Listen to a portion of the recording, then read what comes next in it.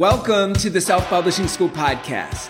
This is the podcast to listen to if you're an aspiring writer or an author who wants to be more successful. On this show, you'll learn how to write and launch a book successfully, all from the top authors and people just like you who are doing it at the highest level. I'm your host, Chandler Volt, the founder of Self-Publishing School, the author of the book called Published, and the CEO of selfpublishing.com.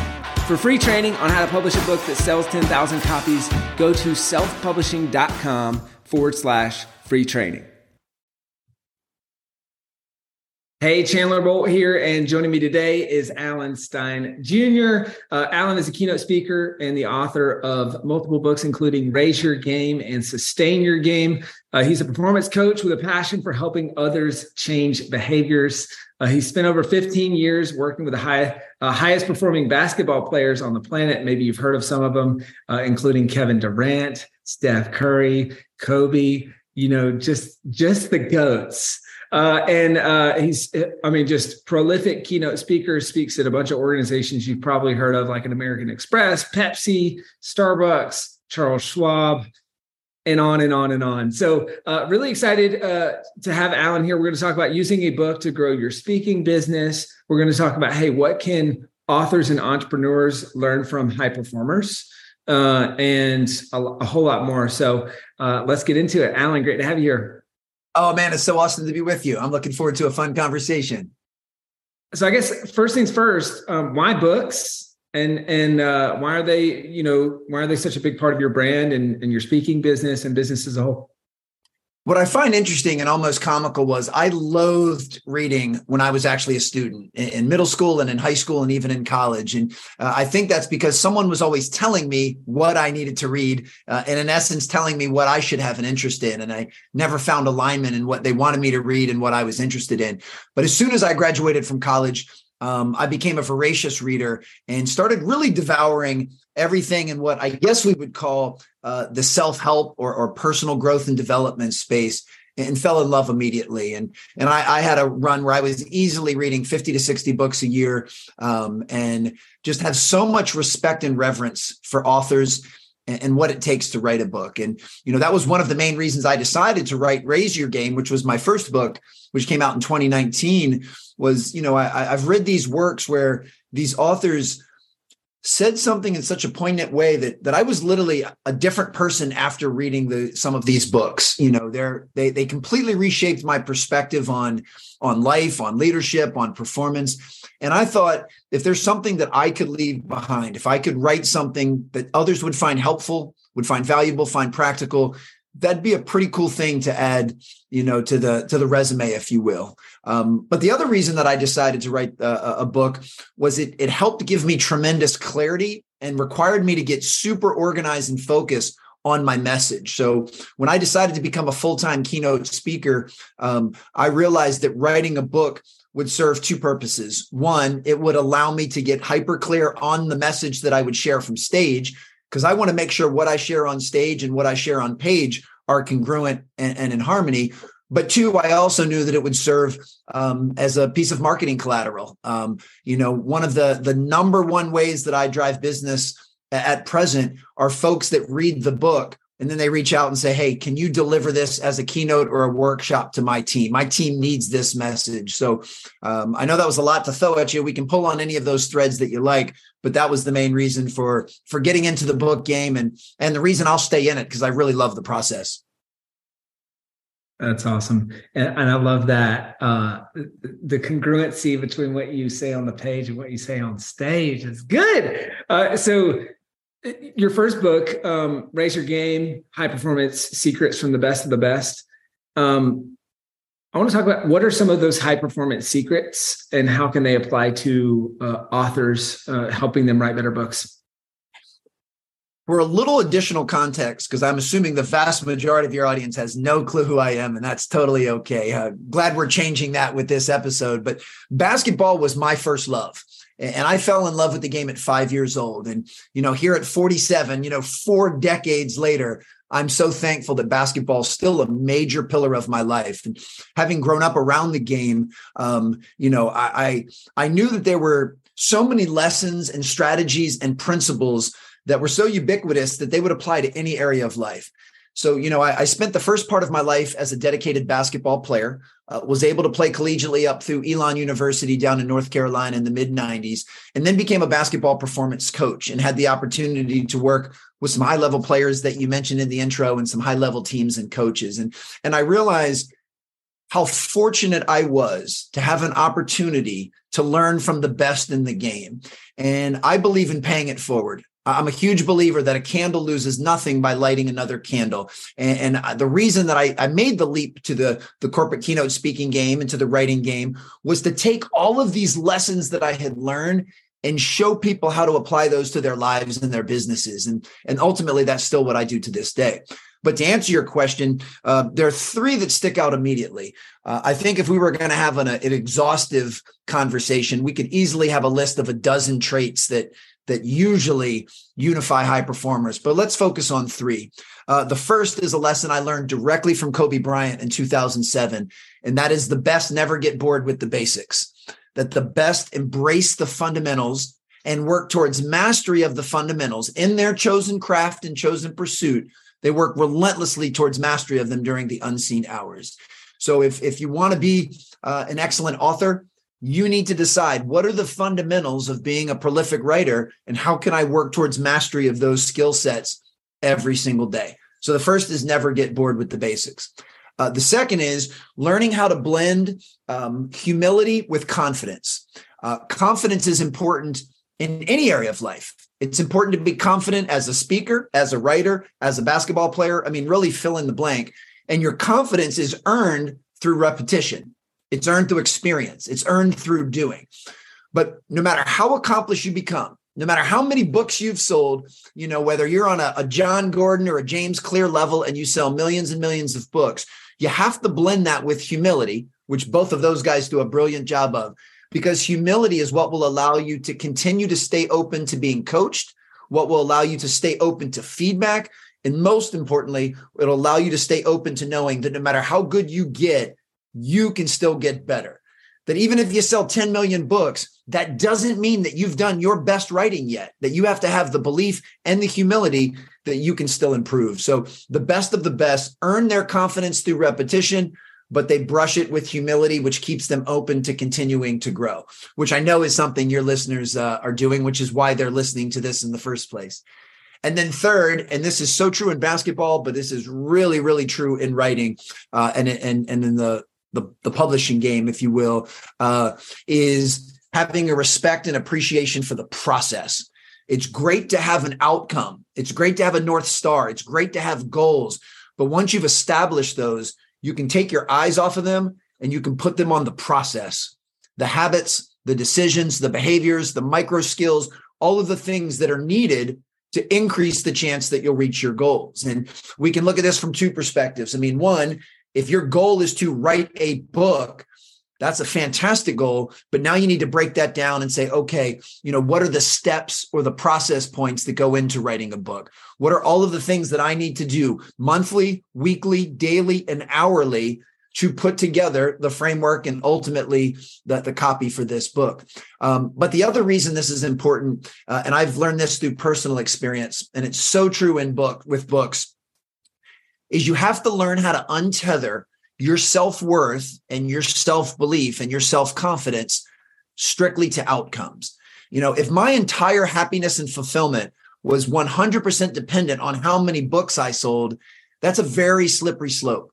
I guess if you're selling the number of books that John Gordon and James Clear sells, then you probably feel pretty good about yourself all of the time. If you're a somewhat normal author like myself, who has to hustle hard for every single book sale, then you'll recognize that it kind of ebbs and flows. And, for me, I like to focus on the things I have control over. And with both books that I've written, I can say with a huge smile and a tremendous amount of humility, I worked as hard as I could to write the best book I was capable of. And then I've worked equally hard to market and promote that to the audience that I think will find the book helpful. That's the only part I have control over. I don't control how many people buy it. I don't control how many people leave reviews. I don't control any of those external metrics. And while it would be my preference for those metrics to do really, really well, I can't give my control away and put my own happiness and fulfillment in the hands of things outside of what I have control over. So I know, once again, that was a whole lot to throw at you. So let me know if you want me to expand on any of that. That's great. I love those principles, and they're so applicable to success as an author, success as an entrepreneur. And the thing that you hit on at the very end is, we talk about this all the time, just like internally, the culture on our team at selfpublishing.com is control the controllables. Yeah. And like, we have these outcome goals that we want to go for, and that are very important. They're outcomes though. And it's just like, how do you daily, you can't control the outcome. You can influence the outcome. Yes. But then what are the controllables that will lead to that outcome? And then how do you control the controllables day in, day out? So I think that's just such a poignant message. This is kind of an off the wall question. What's like the funnest or most unique story or experience from coaching one of these high performance athletes? So whether it's Kobe, whether it's Durant, Steph, someone else, I'm just like, I don't know, this could be just for fun. It doesn't have to have like a punchline or anything, but just a fun story from in the trenches. Well, I'll use Kevin Durant as an example, because I had the privilege of meeting Kevin when he was 15 years old. As I mentioned before we hit record, I live in a suburb of Washington, D.C., which we call this area the DMV, which stands for D.C., Maryland, and Virginia. And the DMV has produced some pretty remarkable basketball players over the last 30 years, but certainly KD is at the top of that list. And I had a chance to meet him when he was 15, and I watched him play for just a few minutes. And a few things became blatantly obvious to me. One, this kid loves to play the game. He was playing his tail off, but he was smiling the entire time. He loves to play. Two, even for a 15-year-old, his fundamentals were pristine. I mean, his level of mastery and his shooting mechanics and footwork were just off the charts for someone as young as he was. He also had a very high basketball IQ.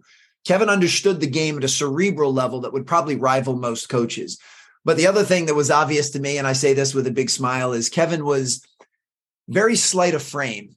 He used to get irritated with me when I would call him skinny. But, you have to picture Kevin at 15 years old was 6'10", around 180 pounds. So if you think the current version of KD is rather, thin, you should have seen him at that age. So as a performance coach, it was obvious to me that the only thing that was going to prevent this young man from playing the game at a very high level would be lack of strength and power.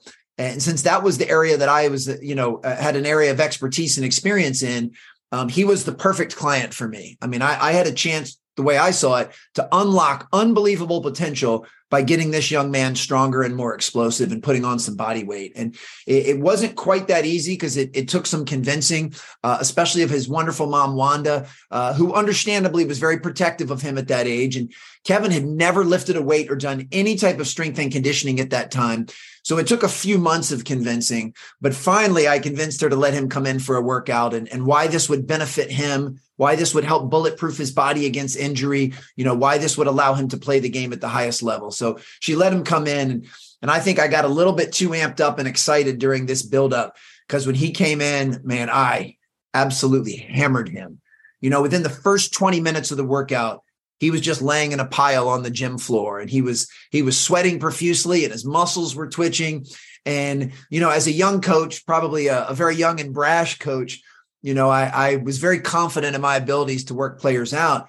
So I remember, looking down at Kevin, and he didn't really say much during the workout. Kevin was always a very shy young man of very few words, but I guess I kind of needed some reinforcement and some approval. So I looked down at him with a smile and said, "Hey man, did you like that workout?" And as clear as can be, he looked up and he said, "No, I didn't, but I know that this is what I need to do if I ever want to play in the NBA. So when can I see you again, coach?" And I remember in that moment, first of all, a huge piece of humble pie that this young man didn't even really like the workout. But the real thing that he impressed upon me was, here this kid is 15 years old, and he clearly had the maturity to know he was going to have to make a sacrifice. He was going to have to make a change. He was going to have to do some things that were incredibly physically, mentally, and emotionally uncomfortable. But he was willing to do all of that because he knew it was the prerequisite to getting where he wanted to go. And he knew that sacrifice and change and discomfort were not a nice to have. They were a necessity. And that really, really spoke to me, and is the reason that I'm not even remotely surprised to this day that, he's one of the best players to ever play the game. I couldn't have foreshadowed that back then. I had no idea he would be this good. But when you take that type of talent and you mix it with that type of coachability and humility and that type of determination to make sacrifices and change and be uncomfortable, the end result is a Kevin Durant, once in a generation type player. So yeah, that was something that I'll never, ever forget. Hey, Chandler Bolt here. I hope you're loving this episode so far. It's time to go from inspiration to implementation. All right. So if you've learned something, we want to help you implement what you've learned with your book. So what I want you to do right now is go to selfpublishing.com/schedule, book a publishing consultation with one of the experts on my team. We'll talk about your goals for your book, your dreams, your challenges, your next steps, and we'll start putting together a plan. All right, so go to selfpublishing.com/schedule, book a call with the team. Let's see how we can help with your book. It's time to implement. What are some of the, obviously you've coached a lot of high performance athletes over the years. What do you see as some of the great differentiators between the people who go on to succeed at a high level, like a Kobe, like a Kevin Durant, like a Steph Curry? What do you see as the key difference between those folks and between the people who just, probably still are successful, but just nowhere near as successful? So I guess good to elite, what's the difference as you've seen it? There's three that jump out. As you can see, I love to teach and coach in threes. From an individual performance standpoint, the three that come up immediately are habits, mindset, and the ability to focus. Habits, the things we do unconsciously and the things we do consistently. High performers tend to have better habits in most areas of their life. Now, high performers aren't perfect. None of us are perfect, and they've thrown perfection out the window, but they've learned how to have the discipline to create really sound habits, especially in their area of vocation or interest. And they do that to a really high level. There's something I talk about in Raise Your Game called a performance gap. And a performance gap is the gap between what we know we should do and what we actually do. And high performers have done a great job of narrowing that gap to a razor's thin edge. And most of that has to do with our habits. The second is mindset. I actually think that's probably the number one separator between average performers and good performers and great to elite, is each time they're able to level up their mindset. Elite high performers just do the best they can with what they have wherever they are. They don't blame, they don't complain, they don't make excuses. They, as Jocko Willink has said, they have an attitude of extreme ownership.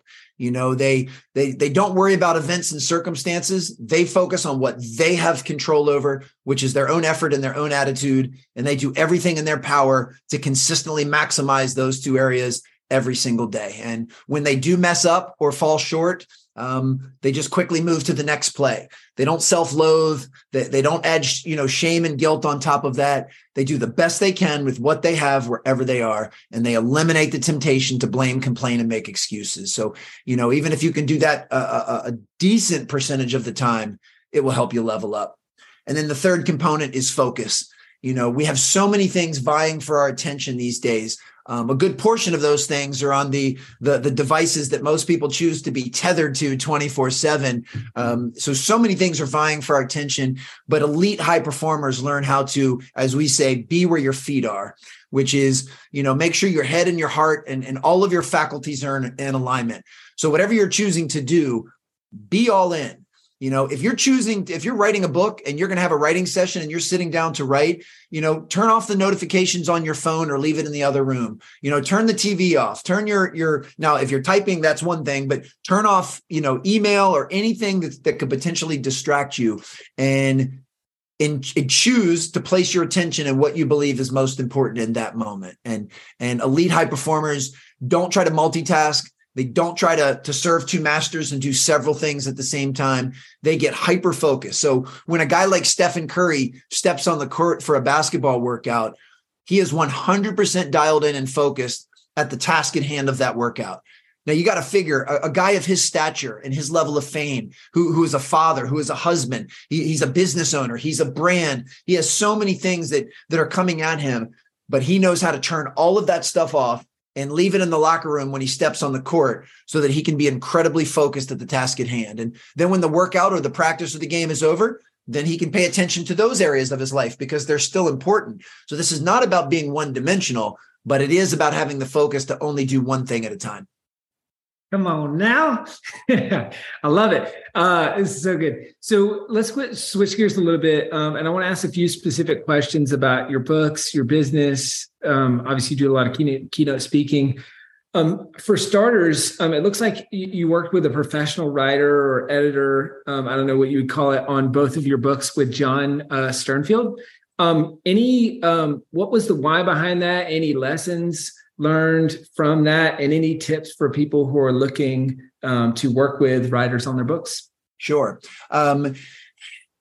A friend of mine at the time introduced me to who ended up becoming my literary agent, named Wendy Sherman, based out of New York City. And, with a literary agent, they're only going to take on your project if they think it's something they can sell, because they work on 100% commission. So I had a lovely meeting with Wendy, told her about my past and my experiences and the framework and the pitch and proposal for Raise Your Game.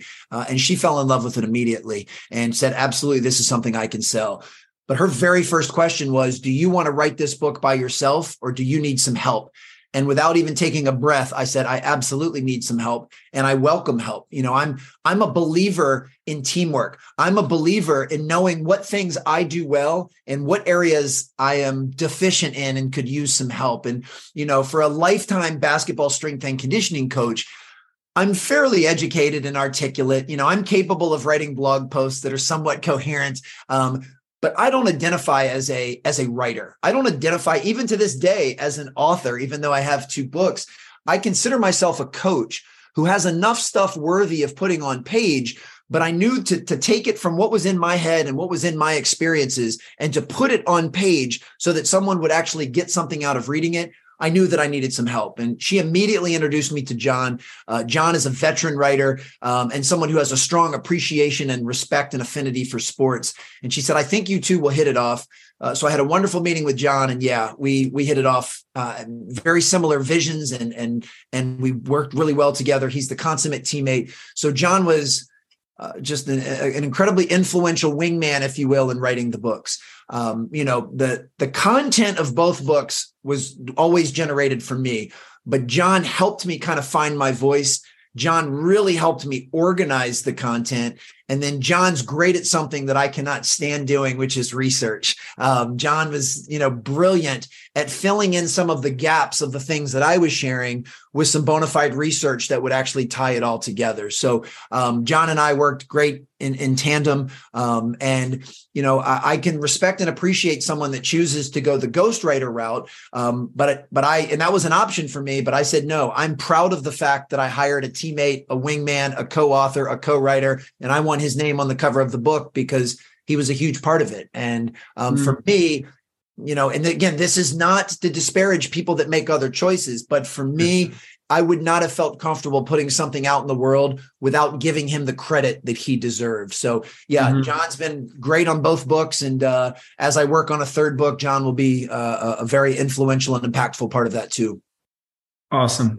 That's cool. It's cool to hear your experience. You talked a little bit at the top of this that you said, hey, the number one way that you book keynote speeches is through your book, and people saying, hey, I read this book, I need this in my organization. Can we double click on that a little bit more? And especially for the person who's saying, hey, I want to launch or grow my keynote speaking business using a book. What are some of the ways that you've been intentional about using your books to grow the keynote speaking side of the business? And what are your tips for people who want to go down that path?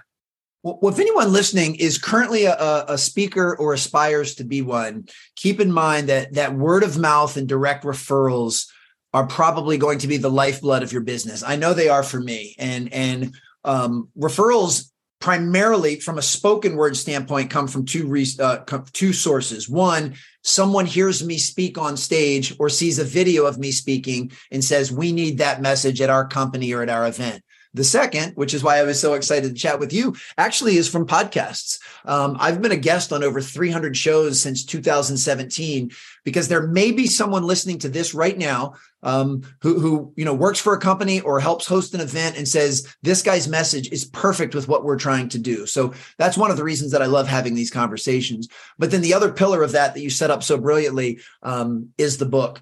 I treat my book as if it's a $30 business card. If anyone even remotely shows that they might need a speaker in the future, or that they might be a decision maker at an event, I sign and send them a book, no questions asked. And that can get fairly costly on my end because I'm paying for the book and I'm paying for the shipping. But in my mind, if someone does take the time to read the book, which first and foremost as an author is the biggest compliment someone can give you, is that they invested their time into what, you put your blood, sweat, and tears into. But if someone makes the time to read my book, it'll probably be crystal clear whether or not I would be the right fit for them as a speaker. If they read the book and say, we're not really looking for a sports theme, or, this guy's messages are great, but this is not what we're looking to do, that's fine. But it's a great way to get somebody to be all in and have the buy-in and believe in. So I try to give my book out or recommend my book as often as possible to decision makers in the speaking world, which is, meeting planners and event planners, executives at companies, agents at speaker bureaus. I love putting my book in the hands of people that could potentially hire a speaker. That's great. I love that. And we're 100% aligned on that. I do that all the time. And we recommend that authors do that all the time. Because, you said, hey, book's the new business card. And a lot of people say that, but I think it's better than the business card. Because if you ship them a business card, where's it going to end up? In the trash, right? But you ship them a book.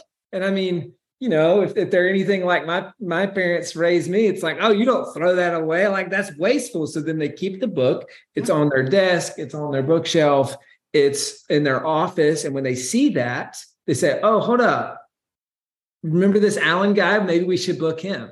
And so I think that's just such a zig when other people are zagging, when it's so easy to send an email, going analog and sending a book instead. I love that strategy.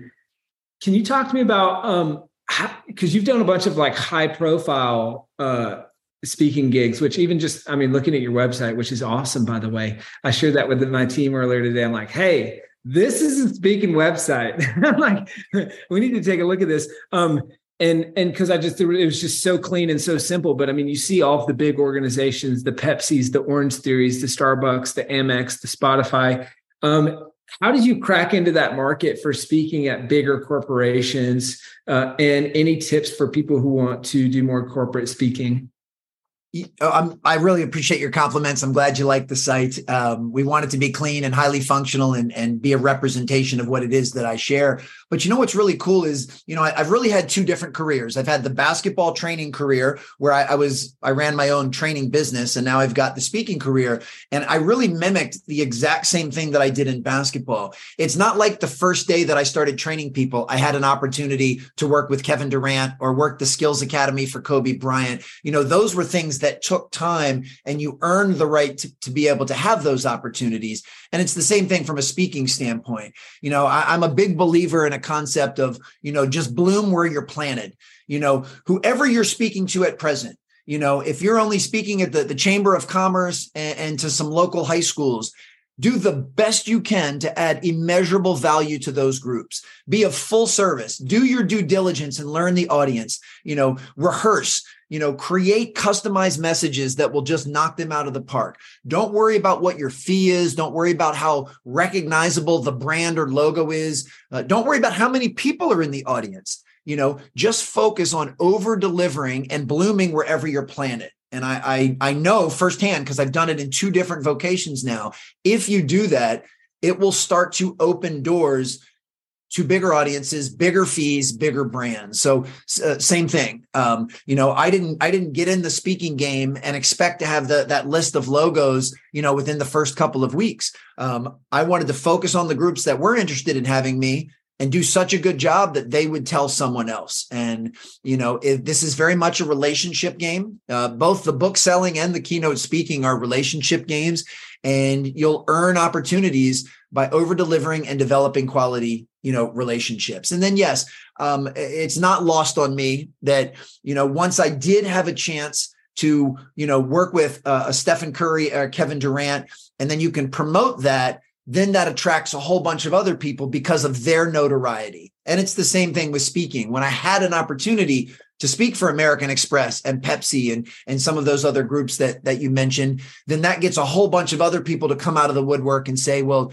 I mean, if he's good enough for them, he's definitely good enough for us. So I understand that that's part of the game, but you have to earn those opportunities. And I'll plan on earning those opportunities for the rest of my career.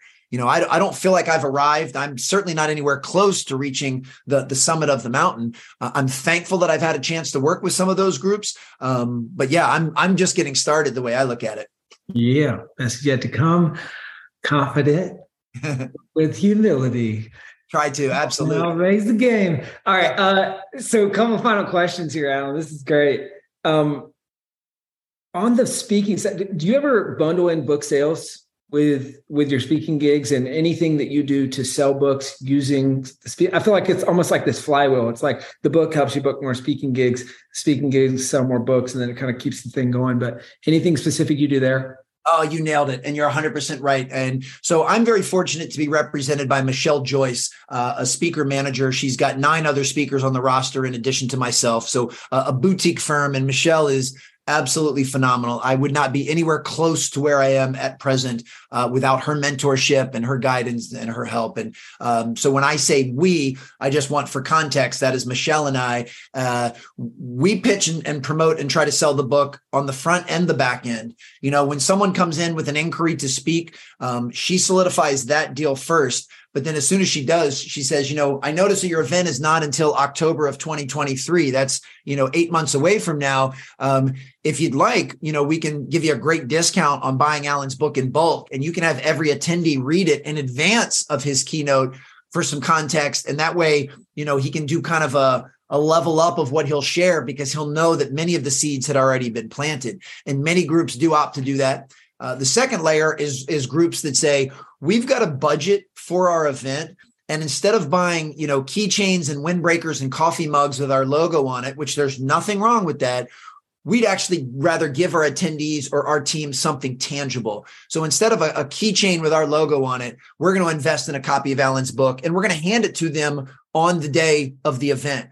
So, hopefully I go in and do my job and get people excited and plant some seeds and spread some messages to the point where they say, okay, I have to read this book now. I got to hear this guy for an hour and enjoyed it. Now I need to read the full length book and really soak it in. And those two things, either prior to the event or handing out at the event. And then occasionally we have groups that politely declined both of those options. And then at the end of my keynote go, wow, that was better than we expected. We'd like to buy books now, and we'll give them to all our team. We'll send it out. So whether it's before, during, or after, we always try to lump the books in. It's nice because it increases a little bit on the profit side, but that's not the main reason to do it. The main reason to do it is, as a speaker, my number one goal is to provide practical, actionable, tangible takeaways that people can implement to improve their lives. And doing that, I need to make my message sticky. I don't want to be one of those guys where you say, how was that speaker this morning? You say, oh man, it was great. He got me so fired up. And they say, well, what'd you learn? And you're like, I don't really know. Or I told some cool stories. I want to make sure that they have something tangible when I'm speaking. And the book is simply a powerful reinforcement tool to leave behind so that they will actually implement the stuff I shared on stage. And I don't know of any better, reinforcement tool than a book that is aligned with what one shares on stage. It's great. It's the Zig Ziglar quote of, hey, I can't change someone's life in a 45-minute talk, but if they come to my talk, they can get, back then, I think he said it was like my CDs and tapes and stuff and my books. And with those things, they can take me home with them. And then I have the chance to change their life, which I think is, very in line with what you're saying here. Alan, it's been awesome. What would you say is kind of your parting piece of advice for the Alan from years ago before you wrote your first book and the other Alans out there who are thinking about writing their first book? Well, I'm going to give 2 pieces of advice. One, specifically when it comes to writing the book, is don't continue to push it off or procrastinate or delay in thinking, that I'm not capable of it now, or I don't have everything I need now, or it's not a perfect situation now, or I need more experience. just go ahead and jump in and do it. We talked earlier about my co-author, John Sternfeld. One of the most valuable parts of our partnership was he would hold me accountable to agreed upon deadlines that we set. And he would say, by this date, we are going to be able to submit the first section.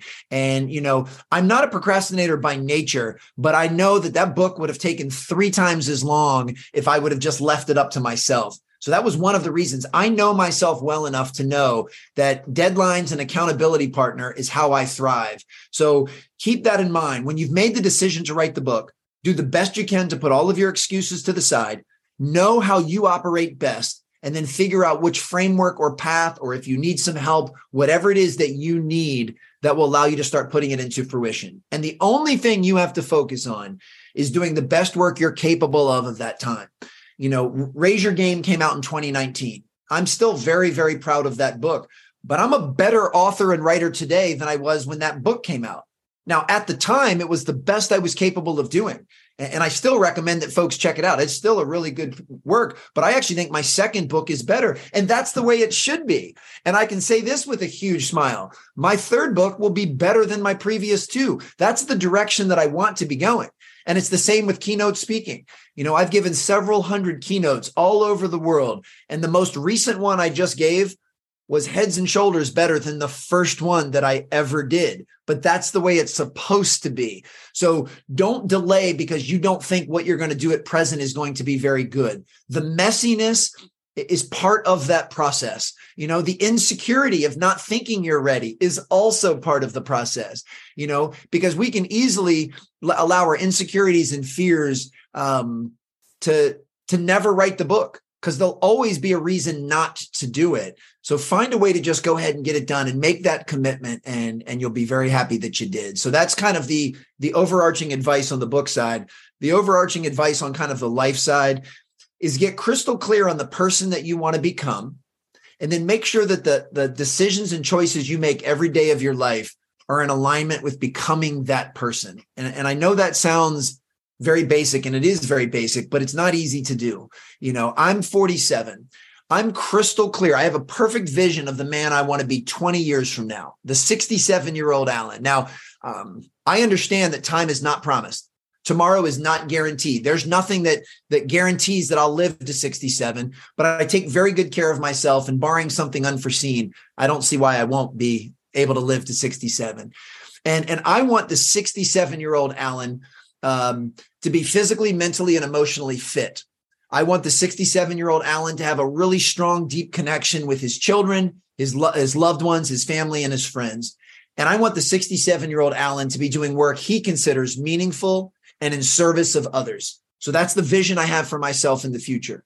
Now, in present time, every single decision I make in my life, from what I'm going to eat for lunch to who I follow on Instagram to what I watch on Netflix, I make sure that those decisions are in alignment with becoming that person.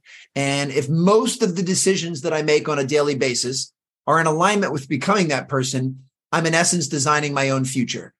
Anyone that meets me when I'm 67 years old, don't be surprised if those things have come true, because I'm making those decisions in present day. But the best part of that is, because I don't want this, I want to be crystal clear. I'm not delaying gratification or fulfillment or becoming that person. I'm that person in present day because I'm making my decisions in the present. So at present, at 47 years old, I am physically, mentally, and emotionally fit. I have an amazing connection with my children, my family, friends, and loved ones. And I am currently doing work that I consider meaningful and in service of others. So if you can live by that framework, make decisions today that are in alignment with the person you're trying to be tomorrow, you'll be golden. Love it, Alan. Well, hey, Alan, where can people go to buy your books, to find out more about you, to book you to speak, whatever would be most helpful? So the website is alansteinjr.com. I'm also at Alan Stein Jr. on Instagram, Twitter, LinkedIn, and Facebook. And I take a lot of pride in being both accessible and responsive. So if any part of this conversation, which was so much fun, by the way, if any part of this struck a chord, if somebody's got a question or a story they want to share, just shoot me a DM on Instagram. I'm really good about getting back with folks. And then if you're interested in either book, Raise Your Game or Sustain Your Game, you can go to Amazon or Audible or wherever you choose to get your books and audiobooks, and it's pretty easily found. Awesome. Alan, you're the man. Thank you so much. This was so much fun. Thank you, Chandler. I appreciate you. Thank you so much for watching or listening to this episode of the Self-Publishing School podcast. I know there's so many places that you can be spending your time. There's other podcasts that you could be listening to, YouTube channels that you could be watching. So thank you so much. It means the world. Now, I want you to do 3 things right now if you found this episode helpful. All right, number 1, I don't know if you know this, but we've got a YouTube channel. It's a companion channel to this podcast. All the video versions of the episode are on the YouTube channel. So number 1, subscribe to the YouTube channel. Number 2, if you're listening to this podcast wherever, whether this is Spotify, Apple Podcasts, number 2, I want you to subscribe to this podcast right now so you don't miss a future episode. And then number 3, this is probably the most important, leave a review on the podcast. All right, reviews are super important and help the podcast get discovered by other people. So number 3, leave a review on the podcast. Thank you so much. I'll see you in the next episode. If you're on the fence about scheduling a publishing consultation call with my team, maybe you're not quite ready for that, I've got some free training that I think will be really helpful for you. All right, all you have to do is go to register to sign up. Go to selfpublishing.com/free training. When you do, you're also going to get a free digital copy of my new book, Published. And on that training, you're going to learn the next steps, so how to implement with your book. So how to write, how to publish, how to launch successfully. So go to register right now at selfpublishing.com/free training. I'll see you there.